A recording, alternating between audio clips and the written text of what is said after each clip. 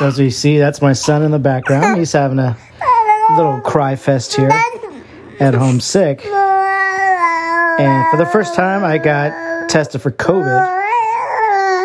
I hope you can hear me. He keeps crying. Let's see here.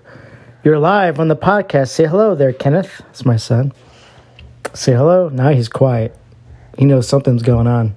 So today, took the sick day off, and got tested for COVID, even though I got the Pfizer vaccine.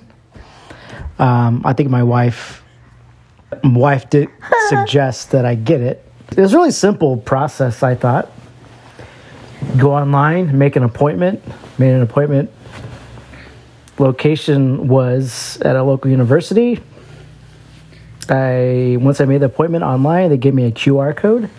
So when I walked in, there wasn't really much of a line. They called me in. I showed my QR code, gave them some info. They gave me a packet. Then I went down to the person administering the test. They gave me like a little Q-tip. I kind of swirled it up my nose 5 times. Did 5 swirls each nostril. Give it the Q-tip back to the person administering the test. And that was it. I walked out. And now I've just got to wait a day or two to get my test result and see what happens.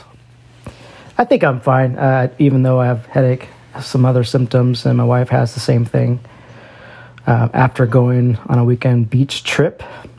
But we'll see what happens. Now my son is finally slowing down here. He's quieting. He's got his bottle, so he's happy now. But that's all I got. All I got for today. We'll see what the results are. All right. Stay tuned for that next episode.